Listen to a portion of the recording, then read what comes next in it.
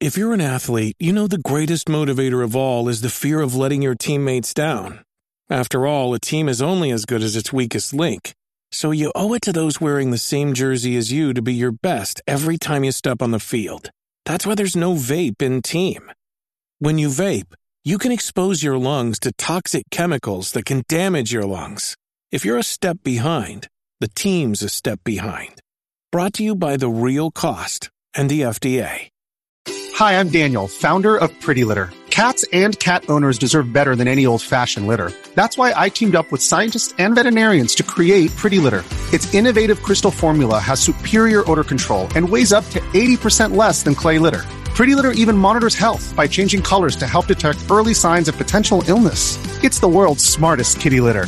Go to prettylitter.com and use code SPOTIFY for 20% off your first order and a free cat toy. Terms and conditions apply. See site for details.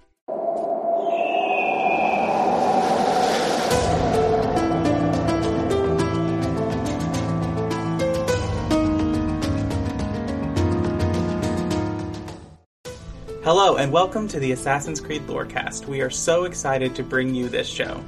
Our podcast is all about unraveling all of your favorite mysteries from the Assassin's Creed games.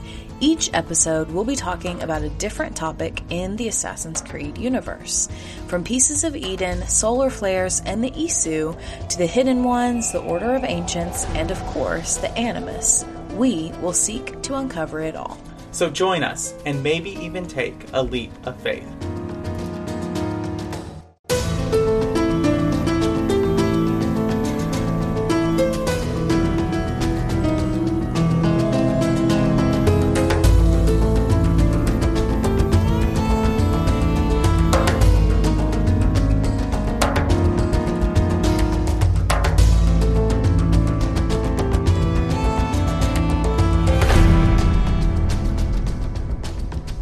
Hello and welcome to the Assassin's Creed Lorecast. My name is Shelby. You might also know me as She-Cup, and we are here today with a very, very, very special episode of the Assassin's Creed Lorecast. But before we get into that and tell you who we've got here with us, I'm going to let my co-host introduce himself. Yeah, and so I am Austin, also known as Teacup, and we're here for our special episode. If you didn't know, a couple weeks ago, we released a survey on some generic questions about the franchise and Assassin's Creed, like what games did you have played, what do you like the best, who's your favorite, all those kinds of stuff. And we're going to talk about those results. And we have a special guest with us, the one and only CloudyAtlas, who is here with us. Hey, Cloudy. Hello, excited to be here. Yeah, and so we're going to talk about the data, but before that, this is what we ask for all of our guests. If you listen to our Dragon Age Lorecast, you might recognize Cloudy as she did our Dragon Age survey when we talked about all of that. But kind of what we ask all our guests is, what got you into Assassin's Creed and what do you like about the series? Yeah, I first heard about it. I was very late to the game because I did not play video games in college because I was determined to actually do some studying and not video games. So I picked it up in, I believe it was 2014, and I started with 1, and I worked my way through 1, 2, and 3, and then I just kind of stayed with the series as they've come out, and I've kind of picked and like choose which ones I want to play. It really depends on like where they're set. So yeah, well, we're here because you rock at interpreting data for us. And so you helped us design this survey and to get there. So I think we can just go ahead and jump right in to all this stuff here. Yeah. So, I think the first question we want to talk about is, which of the games have you played? Which of the games have the respondents played? And we have some pretty shocking numbers here. And basically what it comes down to is that 32% of our respondents have played every single Assassin's Creed game. That's a third of the respondents of this story have played all of the games. I feel like that's crazy. I'm not really surprised by that. And I think it comes from just that I played Assassin's Creed. I started with 2 and then went back to 1. And I just remember playing that and getting so invested in the story. And so I think a lot of people have played I would be interested in the data of how many people have played 1 through 3. So the first 5 games, basically, which I know that makes zero sense when I said 1 through 3, and there are actually 5 games in that. Because I think that when I played it, I got really, really invested, not only in the historical story and Ezio's story, but I got invested in Desmond's story. And we'll talk about more about this when we talk about our question about the modern day story. But by the time Assassin's Creed 3 came out, it had been 5 years, I guess, because 2007 to 2012. By the time Assassin's Creed 3 came out, I had to know. I was going to get that game regardless. And then I remember being surprised that they were going to release Black Flag because I thought Assassin's Creed 3 was the end of the game or the end of the story and everything like that. So I was surprised. So I picked up Black Flag. And then the series kind of kept going. I think it did lose a little interest, but I think a lot of us hardcore Assassin's Creed fan were so engaged in the world by the time that we're getting to some of the ones that I think are less loved by the series, which is basically Rogue through Syndicate. But I think a lot of us had bought into that to a point where Assassin's Creed was almost like similar to Star Wars in that, yeah, we might be complaining about it, but the Star Wars name is the Assassin's Creed name is almost enough to keep us buying and playing the games. Well, I think the data does back up what you're saying because at least for our survey, 77% of people have played 84.8% of people have played Assassin's Creed 2. 87% have played Brotherhood, 79 Revelation, 76 3, 77 Black Flag. So those are all the highest. And then it dips way down into the 50s for Rogue, Unity, and Syndicate, and then bumps back up for the final 3. So I think the data absolutely corresponds with your argument here. Right. And again, we'll talk about this later, but Origins is such a fresh restart of the series that Origins, for me, of the most recent games, is the one that I think feels the most like an Assassin's Creed game, but like being modernized in the context. Like, yes, you can't, the parkour and the climbing isn't the same as it was in the earlier games, but like the stalking, the moving around and everything like that still felt very real to me, and it made sense to me, at least because Origins was set in a less urban environment than the other games. So I was going to say the opposite thing. That is, even though the number of participants isn't technically statistically significant, to have that high of a percentage to have played that many games is very significant. But I guess we shouldn't be surprised if you are listening to this podcast and willing to fill out the survey. Like, these are very involved and dedicated fans. So I guess it's not surprising at the same time, but I'm impressed. Color me impressed.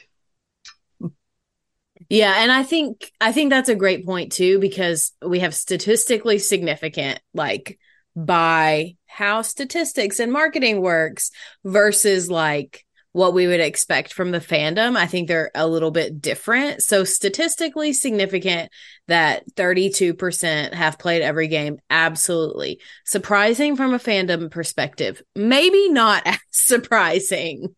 Right. I wonder how many hours that is in total. I can get roughly that data for you because Ubisoft Connect tracks all the games. So, but I know that I have probably over 1,000 hours just in the RPG trilogies alone. That's crazy. Well, maybe a little less because I think Origins is sitting at like 157 hours. Odyssey is like 360. Valhalla is like 314. So I guess it's about 800 hours just in the RPG trilogy alone. That's a lot of hours regardless. Okay, so I know we wanted to talk about which of the games is like the most played game. We were gonna guess, but I know that Austin already knows the answer. But I can pretend to be shocked. You're gonna pretend to be shocked. My guess, because I did not look, Austin. I didn't look yet. But my guess, honestly, based on our previous conversation, probably would have been Assassin's Creed 2, just because I know Ezio is also super, super popular. Or it would be Valhalla, because I know that Valhalla is like the highest selling game for Ubisoft in the Assassin's Creed franchise. Yeah, so the top answer is actually Brotherhood, which I was really surprised by because my guess was 2 as well. And Assassin's Creed 2 is number 2 in this case, with 82% of participants having played it. And then the third is Black Flag, which both of those did not surprise me. Brotherhood, I was not expecting that. Yeah, it's kind of surprising to me too. But just kind of thinking about it, it does a little bit make sense, because you can guarantee that everyone who plays 2 to the end is going to pick up Brotherhood, because 2 ends on a cliffhanger. Right, but it's an interesting game.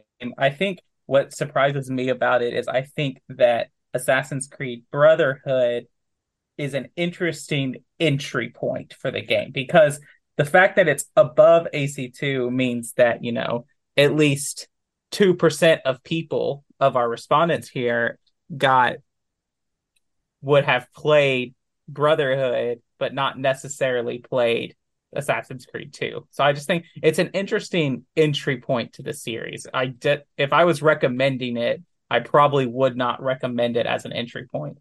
Yeah, that's fair. Do I think Brotherhood objectively is a better game than Assassin's Creed 2? I don't know about that. Brotherhood is very short. Assassin's Creed 2 is 14 sequences. Brotherhood is 9. The shortest game is Rogue with 6.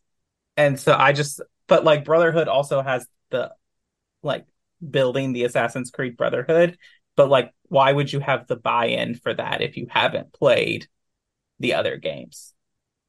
Like I just am thinking, like, what's the buy-in to Brotherhood if you haven't played 2? Well, they may have played 1. I guess that's true. So there would be that, but yeah, I agree with you that it would be a weird entry point for me. What was the least played game, Cloudy? Do we know? Yeah, let me look. Assassin's Creed Rogue. That does not surprise me at all. For those who don't know, Rogue was released the same time as Unity. Like the same year and everything? Like within a week of each other. But it was so poorly handled in release, because Unity was released and Unity had a bunch of problems. It was a change in the combat system. It was a change in how you did that. I think Unity is one of the hardest games of all the series when it comes to combat. And then Rogue comes up, and Rogue is still in the old style, but everyone is pissed off at Unity because it has a 200 gigabyte patch on within a week of launch. And so I think Rogue just kind of fell by the wayside. Kind of like I compared to Star Wars earlier, but you know how like Solo low performed because it rode the tails of The Last Jedi, which it just, when you have something that a lot of people are upset about, and I'm not saying whether it's a right way or a wrong way, I'm just saying that's the fact. There were a lot of people upset about Unity. If you release another game close to that, it's going to perform lower than anything else in the series. But it's still surprising to me that Unity is still rated higher. More people have played it than Rogue, and it's the one with issues, not Rogue. Right. I think that it comes down to the fact that Unity is so different, whereas Rogue feels like a Black Flag expansion. Mm. Well, speaking of Black Flag, that was number 3 for the next most played game. Yeah, I don't know. Cloudy, have you played Black Flag? I played the beginning part of it. It is very beautiful, but I know one of the reasons I stopped playing it is I kind of just got fatigue of that gaming style. It was like, go here, do this mission, next thing. And I just got kind of tired at that point. Mm-hmm. Yeah, I think I definitely feel that. Black Flag can feel very grindy. I think the reason that it's third is because, and this is my favorite way to describe Black Flag to a person who is unfamiliar with Assassin's Creed, Black Flag is the Pirates of the Caribbean game we always wanted. You've said that like 4 times on the podcast, Austin. I don't know if I've said that many times on the podcast. It's been several. Yeah. But I think that's part of it, is that Black Flag attracted a lot of different people, probably because, because you really don't, to understand and immerse yourself in Black Flag, you don't really need to have played 1 through 3. Sure. I mean, you won't understand most of the modern day story, but who, at this point, does anyone really care about the modern day story of Assassin's Creed Black Flag? Well, we will get to that question later. Yeah. But yeah, I'm not surprised by that either. Okay, well, let's get into the next question. Which game is your favorite overall? This had an interesting answer to me. If you just kind of go based on what you hear in the fandom, you might be surprised that the number one answer for respondents of our survey is Assassin's Creed Odyssey at 18.7%. That really does surprise me. I mean, I'm not gonna throw Odyssey as my favorite Assassin's Creed game. I think Odyssey is a great game and a beautiful game, and it has a really good story, and it is a well-developed game. But it's not my favorite Assassin's Creed game. It's interesting to me that this is what they're going with, because I would expect this data from someone who had, like, people who maybe entered with Origins or Odyssey and said this, but a third of our people have played every game. And so that's what I think is, that combined data there is significant to me. Mm-hmm. I agree with that, but what else is interesting to me is that the next 4 responses, AC3 and Black Flag, are tied at 15%, and then Assassin's Creed 2 is next at 12.2%.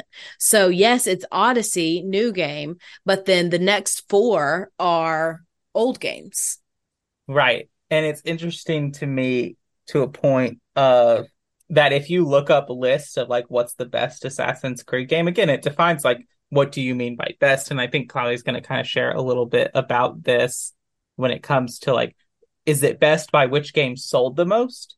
Is it best by ratings that these games have? Or just general, like this is just like, what is your personal favorite? Which I find is interesting, because if you kind of go into certain corners of the fandom, you would think AC Odyssey would rank like 8, 9, 10 on the list. That it's literally the worst game ever made. Right. Do you think you're saying a bias because Cassandra wasn't she one of, first mainline female character that you could choose to play the entire game as her, correct? Yes, that's true. So I think we might be Yes. seeing a bias from that. And from the people I've talked to and the reviews I've seen, it's just people just really love her as a character themselves. Like I thought she was really cool, and like you to be a badass, and the environment is wonderful. Like, who didn't grow up watching like kind of mythology based stuff like Hercules and that kind of thing? So I was just like, I just want to be in this area and this world, because I had never had a game in that area before. I was just excited for the history and the lore of the region. And the marketing on that was aggressive. I remember they heavily marketed this game when it came out. Yeah, I remember I was sitting there, like, I would get this game, like, because we had Hulu with the ads at that point. And so when we were watching TV or whatever, ads for this game would come up like almost every commercial break. And anytime I was looking up on like a fandom wiki or anything, this ads for Assassin's Creed Odyssey came out. And that was just, again, that was interesting to me. I think it comes down to the similar thing of like why I am not surprised Black Flag gets up there, because I think that the settings of these games, when it comes to Valhalla, when it comes to Odyssey, when it comes to Black Flag, are settings that are typically popular in at least our like American Western media. Pirates, Greek mythology, Vikings, like these are all very popular historical settings for our culture. And so people want to play games like this. And, you know, the similarities, and if you even look, the similarities between God of War Ragnarok and AC Valhalla, like sometimes people are playing Ragnarok and I can't tell if they're playing AC Valhalla or they're playing or God of War Ragnarok.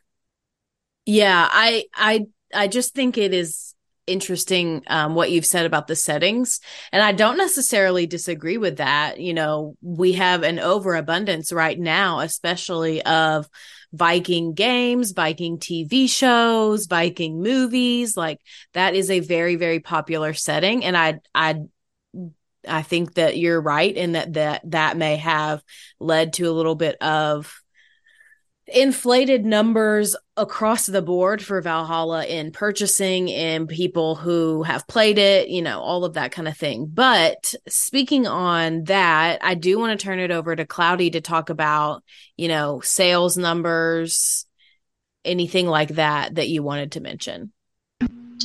Yeah, so I thought the sales numbers would really determine favorite game because I work in marketing and that's how we determine success. So Yeah. I Googled it. Actually, Valhalla was the fastest selling one, which I'm kind of not surprised by because they really caught kind of the wave of that like Viking lore and like all of that mythology, I guess isn't the right term, but all of that just like fandom.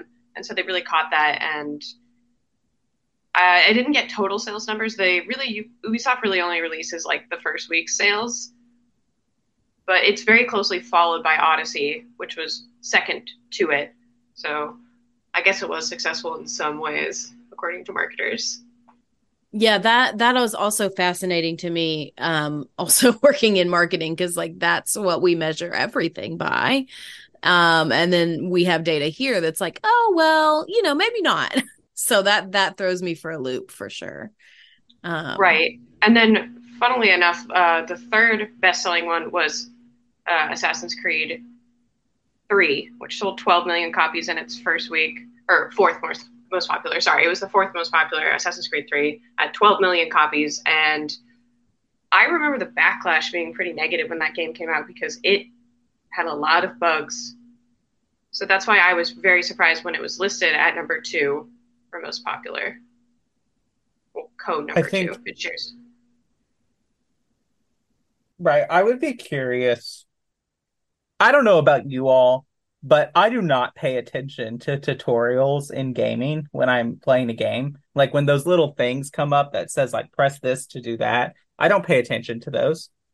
I just play the game. And especially if I come up to the new Dragon Age Dreadwolf game and they've completely changed the style in which you've played, like I don't have to push the XYB buttons to use my abilities and all of that stuff with Dragon Age, I'm gonna be grumpy about it.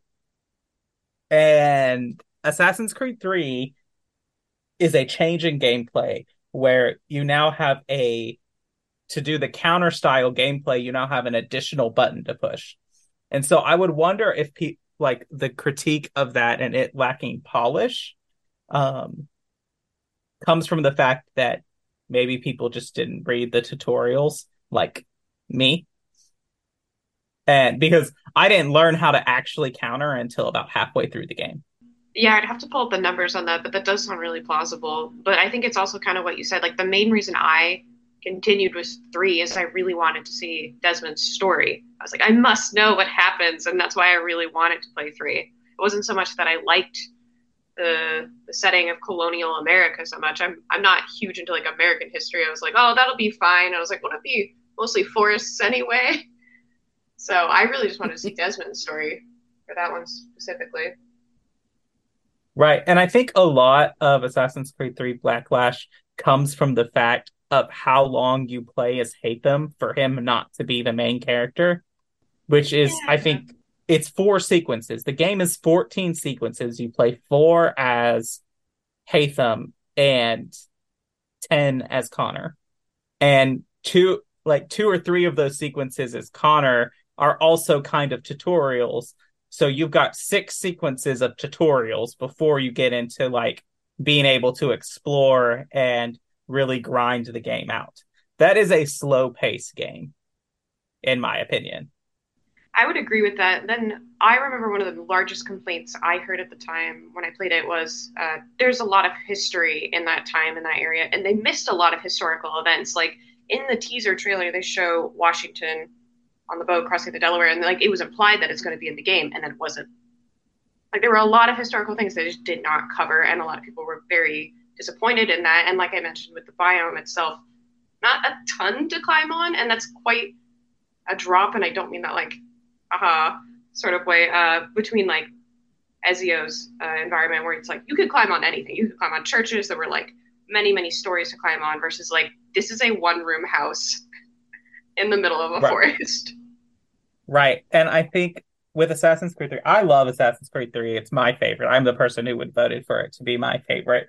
But I think also to that point where it comes in for this is that in with the Ezio trilogy, you are really immersed into the world of Renaissance Italy, like and Constantinople. Like you feel like you're in the goings ons of Italy at the time. Whereas like with Assassin's Creed, you're really only in the Northeast when a huge portion of the Revolutionary War was fought in the southern colonies. You get a glimpse of the Battle of Yorktown, basically, and that's it. Which I think that's a big kind of thing of like a lot of these major battles and major turning points, you know, we don't really see because we're focused on the Boston and New York environments of this, which I guess makes sense a little bit because, you know, when you think of the Revolutionary War, you mainly think of events that took place before the actual war started, which is the Boston Massacre, the Boston Tea Party, the Battle of Bunker Hill, the signing of the Declaration of Independence, all of that kind of stuff. That's fair. Also, you know a lot about the Revolutionary War battles. Like, I would not have been able to list all those off. I was that kid in like 8th grade. In our 8th grade history, we learned about American history, and I got really into that. And I got really into that because my dad thought it was a good idea to let, you know, a 14-year-old sit down and watch The Patriot with him. There you go. And I really liked that movie, even though that movie is extremely historically inaccurate. So then you had to do all of your unlearning of what you thought was true from Hollywood. Right.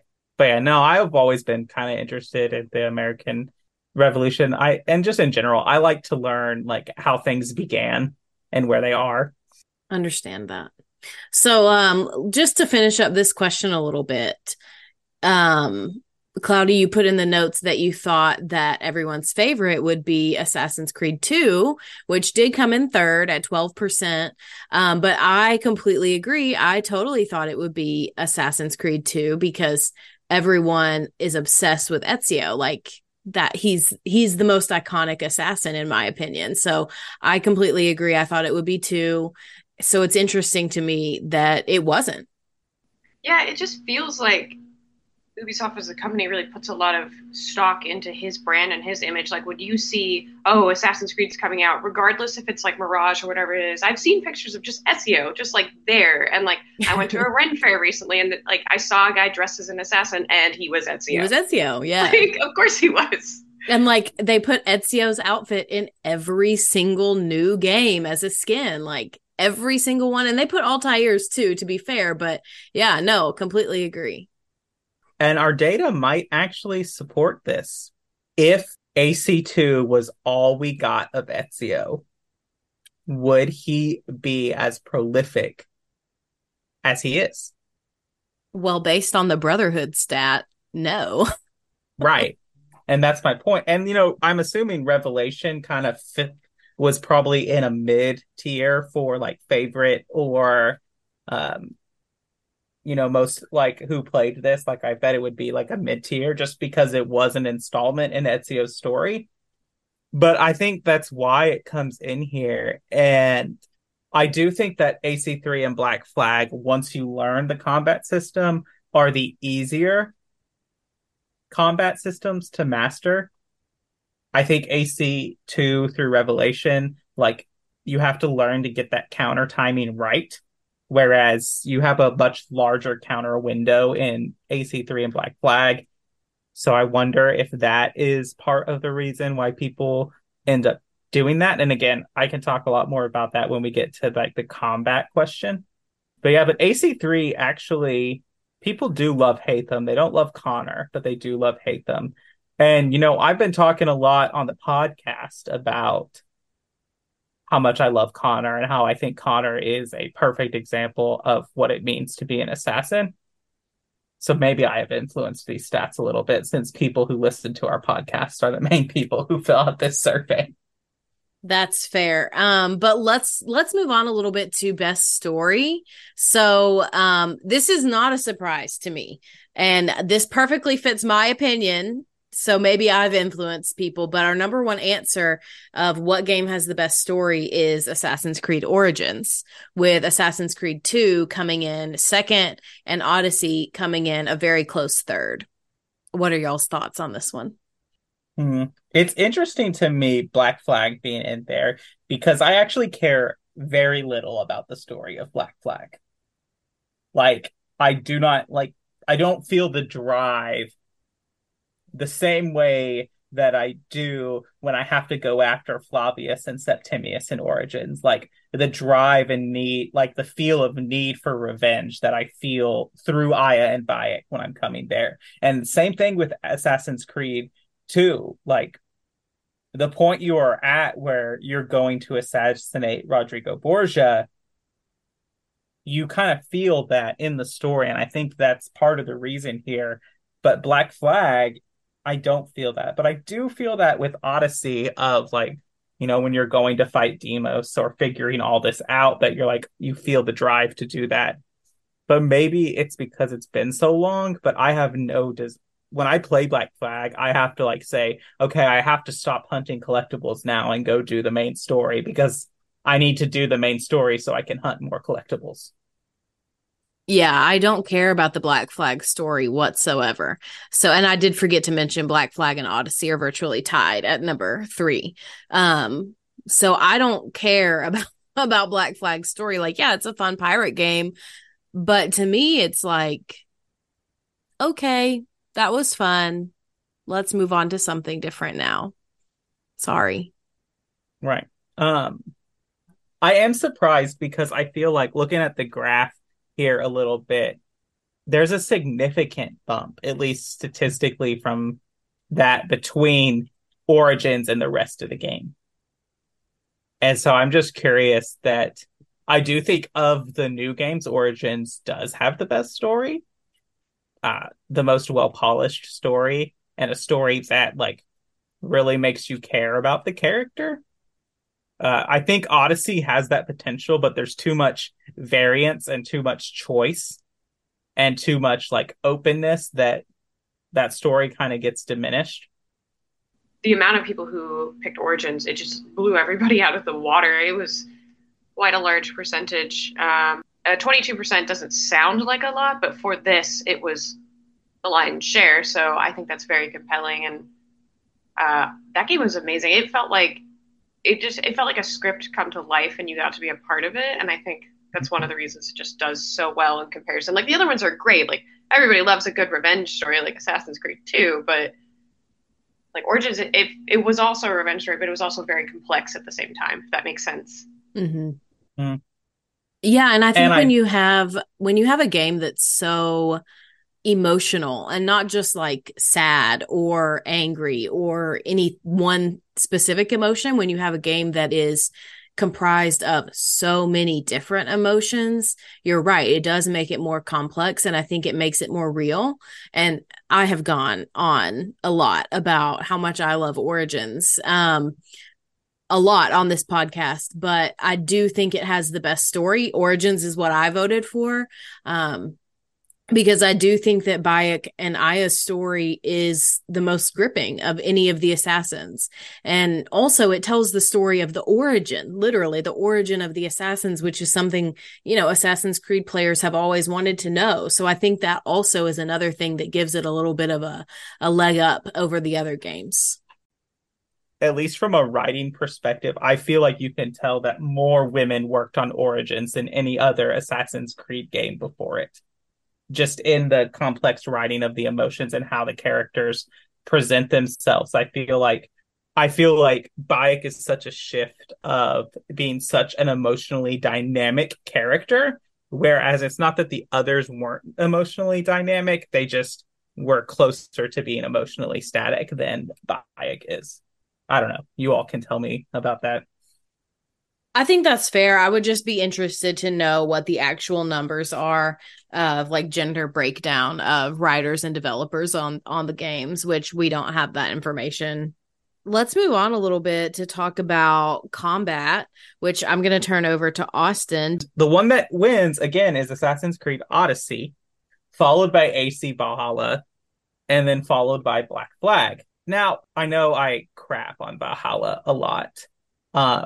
I find the combat in Valhalla very monotonous and very unsatisfying. But obviously, like compared to the people, 18% of our people who are saying that obviously disagree with that. I think the combat in Odyssey is probably one of the more refined combat systems. I think this question has to do with versatility.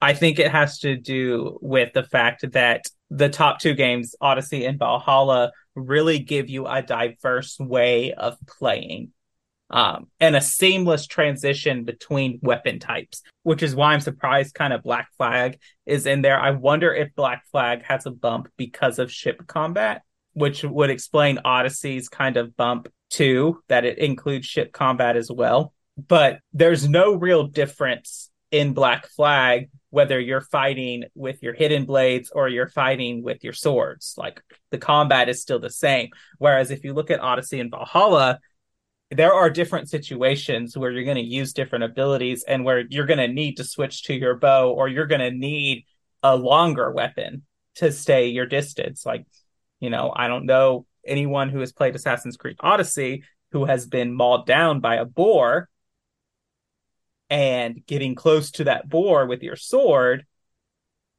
is not fun. But if you take out your spear or a longer weapon, you can kind of handle that better. So there are different situations that arise in Odyssey where it calls for a diverse style of gameplay and a more tactical combat, which I think with the rise of the Soulsborne games of From Software, with the rise of these more action-adventure RPGs, is what gamers are looking for, which is why I'm not surprised that Ubisoft has kind of gone this route. But I am surprised that this kind of is in here because as far as the fandom concerned, if you go online and you kind of gauge just any one Reddit forum, AC2, the Ezio trilogy, that is like the gold pinnacle of Assassin's Creed. Like when it comes to combat, story, exploration, like everyone hails that as the gold pinnacle. I just feel like we do kind of see this dissonance and disconnect in the fandom of how we don't really know what we want or what we want out of this franchise, because we look at this, the most played game is Assassin's Creed Brotherhood, but the best story is Assassin's Creed Origin, but the favorite combat is Odyssey. So I have something to add. Something to bring up, something important to say is that just because someone or a group of someone's are the loudest in the fandom does not mean that they are the largest opinion in the fandom. And for that, I'm talking about people who hate on the new games, because I did the math here, and the people who rated Odyssey, Origins, and Valhalla as having the best combat add up to about 50%. So about 50% of the people who took this survey think the new games have the best combat. I think that that's statistically significant. I think that's true. I think in a lot of people's minds, what would bring these games, at least in there, is a refined stealth system. And I think that's really what gets people, is that with Odyssey and Valhalla, like stealth is optional. Whereas like stealth has never been optional in Assassin's Creed game until those two games. Yeah, I get that. Cloudy, did you have anything you wanted to add about combat before we go to the mid break? Nothing statistically, but I do find it interesting that so many people liked Odyssey because they had a system in it where the enemies kind of level with you as you level, and I hated it. I loved being God mode where I saw there was like a general in one of the camps. I was like, I'm going to come back. I'm going to level a bunch and hit one shot this guy. No. And it kind of comes down to what Teacup was saying of like, you need to be strategic. You need to be more Souls-like. And I was like, no, I just want to one-shot people. And that's why I like Valhalla's combat better. I'm one of those people. No, I agree with that. That was one thing. Well, that was one issue I had with Odyssey for sure. Well, and I think that's an issue when it comes to stealth systems with the newer games in general, is that the fact that my hidden blade isn't a one-shot kill in Origins, Valhalla, and Odyssey, I think is a big thing, which makes sense now. In Valhalla, you have the option to say one-shot kills with your hidden blade. Mm-hmm. Yeah. Well, let's go to the mid break and then we can come back and talk about the rest of the survey. This episode is brought to you by Reese's Peanut Butter Cups. In breaking news, leading scientists worldwide are conducting experiments to determine if Reese's Peanut Butter Cups are the perfect combination of peanut butter and chocolate. However, it appears the study was inconclusive, as the scientists couldn't help but eat all the Reese's. Because when you want something sweet, you can't do better than Reese's. Find Reese's now at a store near you.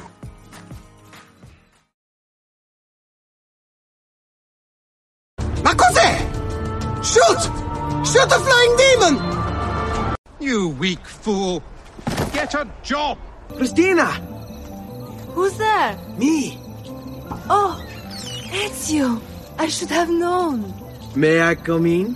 Fine, but only for a minute. A minute is all I need. Indeed. Well, wait, that came out wrong. All right. Well, welcome to the middle of the show. This is where we talk about all things that have to do with the podcast and not necessarily the lore of Assassin's Creed. And as always, the first thing I do in the mid-break is thank all of our wonderful patrons. Thank you all so much for supporting us financially. And important, our patron episode is happening next week. So definitely sign up and join if you are able and want to support us in that way. It's the best way to support us. So make sure to join the Patreon if you want to come on the show for a patron chat. But if you can't support us financially, we do understand that. The next best way to support us is by leaving a rating, a review, or a comment on Spotify. You can leave Spotify comments and ratings now, which is awesome. And like we do for reviews, if you leave us a comment on Spotify, we will read it out on the show if it's positive, of course. And so I do have one to read today. This one comes from N, and they commented on our Assassins versus Templars World War I and Russia episode.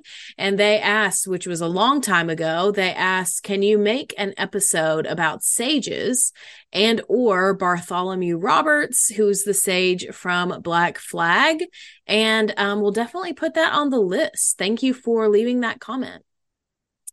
And then the next thing I have to tell you about is our Discord server. It's my favorite place on the internet. So definitely hop over there and join us if you want to talk about all things Assassin's Creed. Tell us what you think of the survey.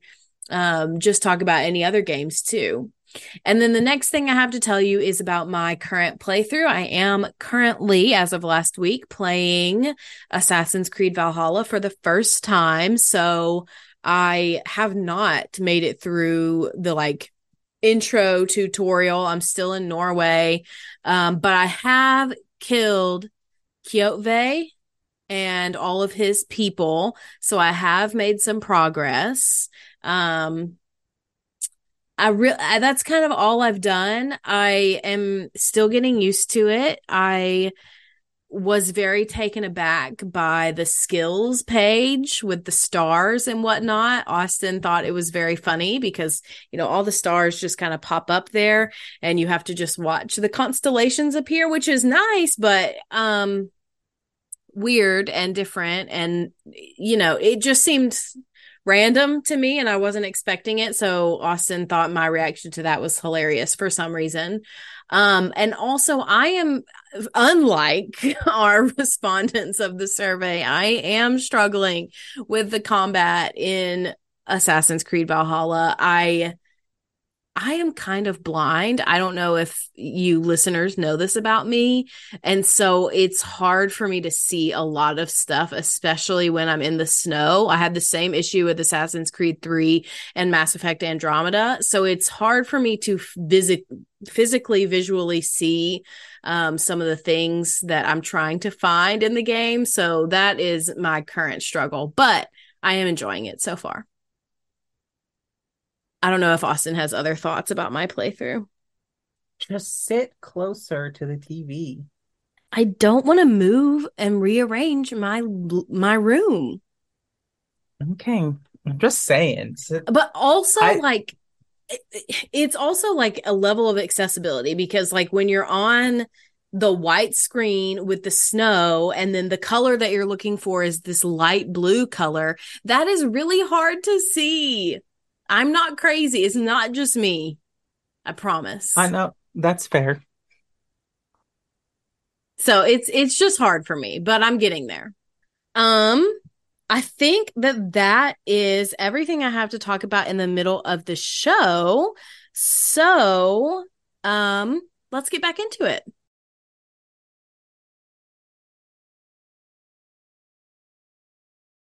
Malaka! Malaka! Unless the legend is a lie, you are the man I long to meet. Renowned master and mentor. Ezio Auditore de la. Prego. Forgive me. I have a hard time remembering that Italian gibberish. I'll see you all at the selection ceremony, ladies. I especially hope you show up. Let me guess. He's rich. So the next question we have to talk about is probably one of the more anticipated ones. And so can one of you two, correct me if I am wrong, but we did include in this question, like, all of the playable Assassin's Creed, like, protagonists, assassins from all of the games, not just the main games. So we included, like, Aya, we included main characters from the side scrollers, we included Liberation, we included DLCs on this question. Yeah. The smallest person on the pie is male Eivor. And a whopping one person. I think that's interesting. And I wonder how much that has to do with the fact that they canonized female Eivor as, like, the canon choice. I feel bad for male Eivor now. That's so sad. Yeah. But let's get into the actual favorites that people chose. So the favorite is not really a surprise to anyone. I could probably, like, poll everyone listening to this and say, what do you guess the favorite is? And they would probably give me this answer. The favorite is Ezio, and that surprises me zero. He's the one we spend the longest with. He's one of the fewest, or like one of the few assassins that we see from birth to death, which is a big deal. And so that's just interesting to me. Next is Cassandra, which again doesn't surprise me. She is a great character. And then by a much closer margin, Connor and Bayek get up there. Again, I wonder how much of that is my own influence on this podcast and that I love Connor and Connor is mine.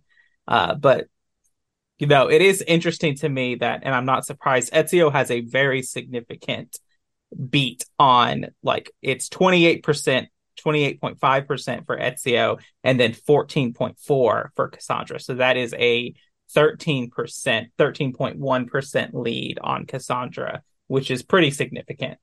I just think it's interesting that it goes Ezio, old character, jumps all the way to Cassandra, new character, and then Bayek is up there too as a new character. Again, this illustrates the point that we've made, several times on this episode of, okay, well, it's not actually just that everyone hates the new games. The new games, the new characters, the new assassins are very popular by the numbers. Right. And I think that is interesting. And I think that we have to get in here for this. And I'm gonna jump out of order because I want to talk about this question in regards to the favorite assassins before we come in on if you like the modern story or not.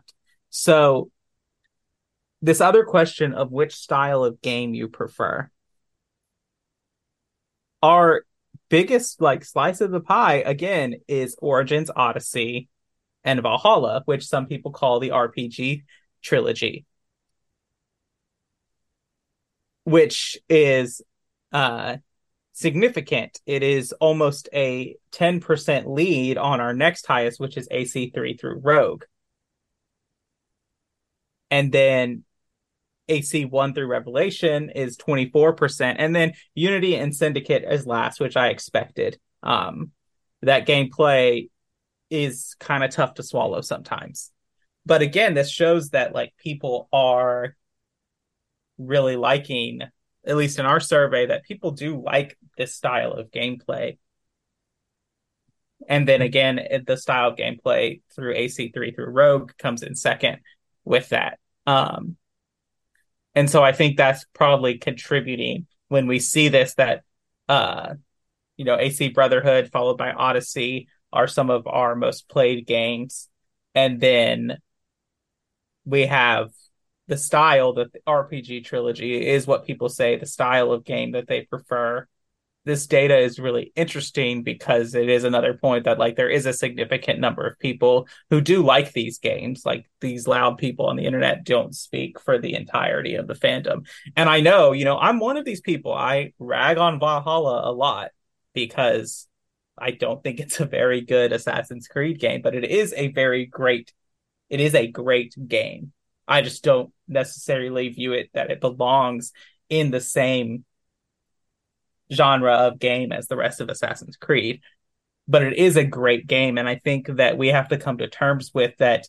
Valhalla, Odyssey, and Origins really got a lot of new people to play this franchise, which is really good from a marketing standpoint. I feel like Cloudy mentioned earlier that as marketers, they look at the biggest thing they do is it making money? Is it selling copies? Is it doing this? And I think that the studio looks at new people or other people buying into this game, and they say, oh, well, this might work.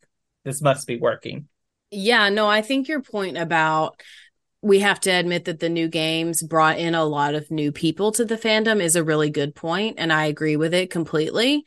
But I just also think there are some people in the fandom that don't necessarily want new people in the fandom. They want things to stay the same way, stay like they've always been. Which, everything has to change. That's just the nature of the world. But yeah. So before we get into romances, let's talk about the question you skipped, Austin, because I'm afraid I will forget about it if we don't. Do you enjoy the modern day storylines? 77.8% of people said yes, and 22.2% of people said no. So it's almost a 3/4, 1/4 split. I found it interesting. My opinion on this one, I don't necessarily have a strong opinion, but my opinion is that I see a lot of people on the internet talking about people who don't like the modern day storyline. So I don't necessarily see people talking about how much they hate the modern day storyline. I see people who are pro modern day talking about, oh, there's just so many people that don't like the modern day and they're going to get rid of it and we don't need to get rid of it. And here's why. So I was curious if this would be closer to a 50-50 split, but it's clearly not. It is a good chunk of people who don't like the modern day, but overwhelmingly, almost 80% of people do enjoy playing the modern day storyline. Right. And I think part of the hate for the modern day comes from the like post Assassin's Creed 3 pre-Origins kind of style of modern day story, because they rely so much on media outside of the games to explain what's going on during the modern day story. I'll be curious when you go back and play those games how much you do care about the modern day story, because we've gone through and you've been introduced to some of these characters that are going to be introduced to you in that. And yeah, like when you play Rogue and you see, Johanny Otto Berg, like you're going to care more about him being there. Whereas when you play it, and if you haven't read these comics or books, you're like, well, who is this? I don't care about this. And I think that's where it comes in but I think I agree in that the modern day story is crucial to the Assassin's Creed because that's what gives you the stakes of the game.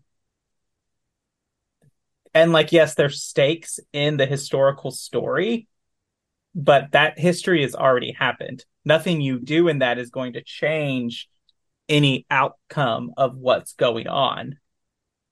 But what you do in the modern day story does. And I would be interested if they want like this free choice and like customization. It would be interesting if, if we get this like customization, like build your own PC style of Assassin's Creed game, if the style of PC we build is in the modern day story, and that's the choices that we get to make based on the historical things that we experience, we then make choices in the modern day of what to do or not. I think that would probably be a better way to implement an RPG style system in the game rather than in the historical context. I think that's very fair. I don't know if they'll ever do that, but I think that's a good idea. I really agree with you. I thought this would be more 50-50 because for me, it was when I had to do this question, answering it myself, I was like, it's a yes and a no, because I used to love them between like 1 and 5. I was like, I need to know about the context of like why Desmond's here. I need to know why they've taken him and this kind of thing. And then as I was playing Valhalla, it was like, oh God, I have to do another modern day thing, please. And I would just like put on a podcast and like eat chips, try to like get through it. And I was not listening to them because I really didn't care, because I found the historical stories much more interesting. So it's tough. I mean, they're trying. You got to tie it into modern day somehow at some point, but I don't know. It feels very like same trick pony for me at this point. Like, how is this saying? Oh, okay. Right. And I think that Ubisoft has to decide, like, we can't just be. I think it gets exhausting to go into these historical contexts where it can be like, oh, it's the Assassins and Templars chasing a piece of Eden. And then we get to the modern day story and it's Assassins and Templars chasing a piece of Eden. Yeah. I do think the modern day stories are important and are an important aspect of the game. Mm-hmm. Absolutely agreed. But let's move on to romances a little bit. So I kind of thought we could, or maybe I will just read out kind of the percentages, and then we can talk about any takeaways we had specifically about the romances, and we'll go through Odyssey first. So starting with Odessa, who had about 45%, and then Daphne, who had a little bit over 40%. And then we had almost a tie with Ikaterine and Kira, just under 40%. And then after that was, shockingly to me, Nima or Natakis with a little bit over 30%. And then next after that is Alcibiades, who had just under 30%. And then we had Oxysia, I don't know if I'm pronouncing that correctly, with about 25. And then Diona with about 23, 22-ish. After her is Zopharos at about 19, and then Xenia with 18. After that is Thaletus with like 12. And then we go down to Costa and Mikos, who have about 8 and 9. I will be honest, I didn't even meet a character named Costa, so that was not an option for me. So basically, we have a lot of people who romance Odessa, Daphne, Roxana, Kira, and Nima / Natakis. Like, those are the top. For me, my takeaway, I'll go first because clearly I have an opinion. I am shocked that Nima / Natakis is so high, not only because you are forced almost into a romance with them, but because it's in a DLC. So that is surprising. That is shocking to me. Right. It's interesting because in the next question, a DLC character is high again. Mm-hmm. Which I'm not surprised by that in Valhalla, but this one makes sense to me because the top romances are the ones with the most story in them, which I think is why they get there. Like Odessa, you have to do several quests before you can even get to there. Whereas there are some romances you can come up and, there's one where it's an old lady and you can be like, oh, your husband doesn't want to have sex with you. I'll have sex with you. Yeah. Yeah, that's fair. Hey, it's just as valid, okay? Yeah. I do it every time, okay? So I don't judge, but I think that's probably why for that. And I think when we get to Valhalla, where it comes in here for the top there, neither of these I'm surprised by. This is what I would expect people coming. And when we talk about romance, it's really only available in these two games. Yeah. So I wonder how many people didn't answer this because they didn't play these two games. Anyway, you want to move on to Valhalla? Yeah, unless Cloudy, did you have anything you wanted to add about romance in Odyssey?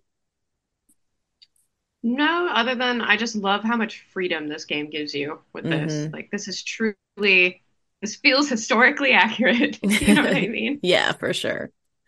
Take notes, BioWare. Right. Yeah, so let's move on to Valhalla for a little bit. I'm not going to go through all of these because, frankly, there's not as many responses. It's not as varied. Basically, there are 4-ish characters that kind of dominate this answer. And truly, there's one answer that dominates, and that's Randvi. Not surprising, I think, to most people. And she was romanced by 30% of our respondents. And then it jumps down to Petra with about 15%. And then in third place is Ciara at 11%. And everybody else is way lower. So those are kind of the top 3. And I think, Austin, you alluded to this earlier, that Ciara is the DLC character for Valhalla, correct? Yeah, and I think it's like a K sound, so it's like Kiara. Oh, okay. Well, sorry, I haven't gotten there yet. Right. I have played through the Wrath of the Druids DLC once, and I have never touched it again. So I don't really know I don't know. And if you listen to this podcast, do not trust my pronunciation of anything. That is correct. But I'm not surprised by Randvi. She's the most thought out story. She's one of the earlier ones you get introduced to. She has almost the exact same model as Cassandra. So that's also a factor in there. It's, and like her romance option is a main plot point, whereas the others you have to go and find and try to find. There are others that are main plot points, but Randvi's is pretty early on. Cloudy, did you have any takeaways from the Valhalla romance? I'm surprised and I'm not surprised. Like, I loved Ranvi. I was like, I am so about her. She's amazing. But at the same time, I was like, this is my brother's wife. And I'm pretty sure that's in the Bible to not do that. And you have to kind of just put that on the shelf of like, okay, what are my priorities in life? Is it my brother or is it her? Fair. And I think it's interesting that like that choice of how you do the romance with Randvi has an effect on the main story. And so I think that's another factor there. Yeah, and I messed that one up. I jumped the gun on that one and I didn't get the good outcome. Yeah. Luckily, you have to mess a lot. You have to. I'll be curious. We're not going to talk about it because I want to see what Shelby's instinct is. For what? When she plays this game. Oh, okay. All right. There are certain choices that you make that affect certain outcomes. But yeah. Well, we'll see. We'll see. But let's really quickly, because we're almost out of time. We've gone over, but that's okay. Let's talk about our takeaways. Whoever wants to go first. It doesn't have to be you. I'll go first. My takeaway is that the Assassin's Creed, even in this sample size, which I will admit is not the largest, I think it shows that we're with the amount of games over there, we're kind of like unsure of what we want from a single game, which, you know, after taking away this, I kind of understand now Ubisoft's point of like, okay, we'll make an RPG game, we'll make a game in the old style, and we'll make something different, and people can just pick and choose what they want. I only have one, so I would say my takeaway, and I'm going to describe myself as like a moderate Assassin's Creed fan. Like I haven't played nearly as many as the people who have surveyed here. Is that this franchise is just really so much more than Ezio, and I'm speaking as like, as I said, a moderate fan and a marketer of just Ubisoft. Sometimes it just feels like he's the only character in this game, from just the imagery and the marketing and the costumes and the Halloween costumes and those kind of things. So it's really like, it's honestly refreshing to see that people really appreciate a variety of different games for a variety of different reasons, and some of the characters or the combat. So I really enjoyed reading through these results. Kind of like if you're just watching, you would think the only Pokemon is Pikachu. Yeah. Mm-hmm. Yeah. Okay, so I had several things to say. First of all, I'm going to jump into romances because I find it hilarious that like all of the men were last. Like no one hooked up with the men. That's funny to me. But secondly is I thought if I had guessed who was going to be number one romance or number two romance, I would have put Alcibiades like up at the very top. I thought it was a requirement to romance him. I wouldn't call what we do with him romance, but I thought he would be number one. I thought it was like, you know, a requirement to play this game. To romance him. Clearly, you know, he's like number 4 or 5. So that was surprising to me. But I also, you know, there were just a few shocks in the results. So things like Altair, shockingly low on favorite assassins for people who talk about him all the time. Similarly to Ezio is like, oh, the greatest assassin ever. You know, only 4% of you thought he was your favorite assassin ever. That's surprising to me.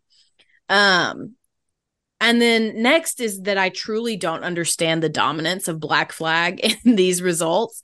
And not that they were number one on everything, the Black Flag stands, but Black Flag regularly got into like the third place for some of these questions. And I don't understand that at all.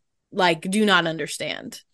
And then my last takeaway is that for a fandom whose loudest people are people who hate on Origins, Odyssey, and Valhalla, those games sure are freaking popular. Yeah, I think we have a lot of self-examination to do as a fandom. I think we have a lot of work to do as a whole, as a group. As a unit, we just need to take a minute and examine ourselves and be thankful that our company releases content, unlike another company who shall remain nameless, BioWare.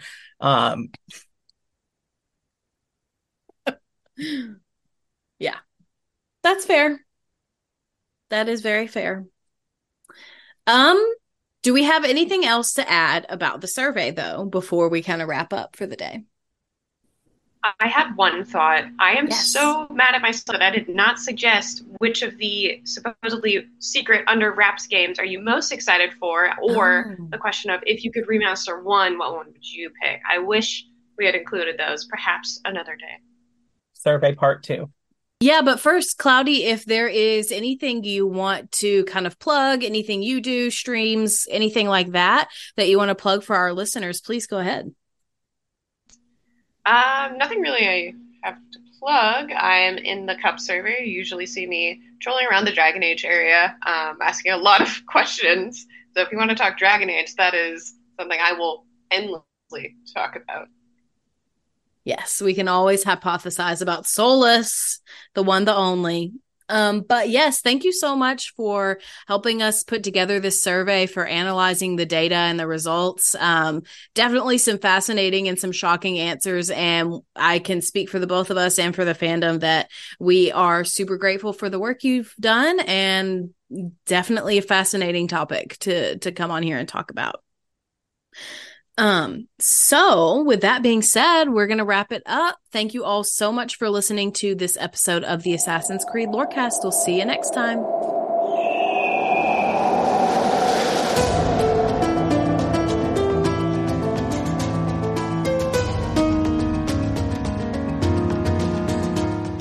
Thanks for listening to the Assassin's Creed Lorecast. You can find us on Twitter at ACLorecast. If you have any lore questions or topics to unpack, join our Cups Podcasting and More Discord server. It's the best place on the internet. You can also support us financially through our Patreon. Find us on patreon.com/Assassin's Creed Lorecast. The Assassin's Creed Lorecast is part of the Robots Radio Network. For more information about the Robots Radio Network, join the Discord server via the link in our episode's description. If you enjoyed the show or learned something new today, please subscribe, leave us a review, and join the Patreon. And if you enjoyed our intro and outro music, make sure you give a big thank you to Pipeman Studios. Thank you, Pipeman. Thanks again for listening to the Assassin's Creed Lorecast. And always remember, Assassins, stay in the shadows to serve the light.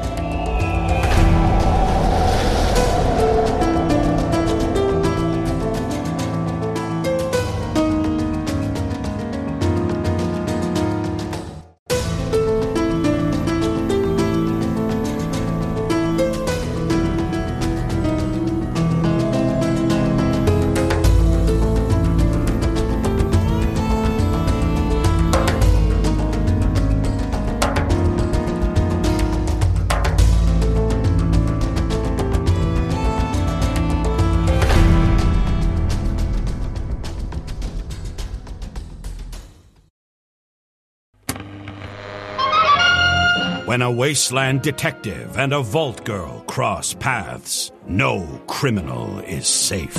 You're both under arrest. Don't move a muscle if you know what's good for you. Based in Bethesda's Fallout series, follow Walter and Bunny as they traverse the Texas Commonwealth and New Vegas, busting big crime rings. We'll need all we can to expand into Vegas territory.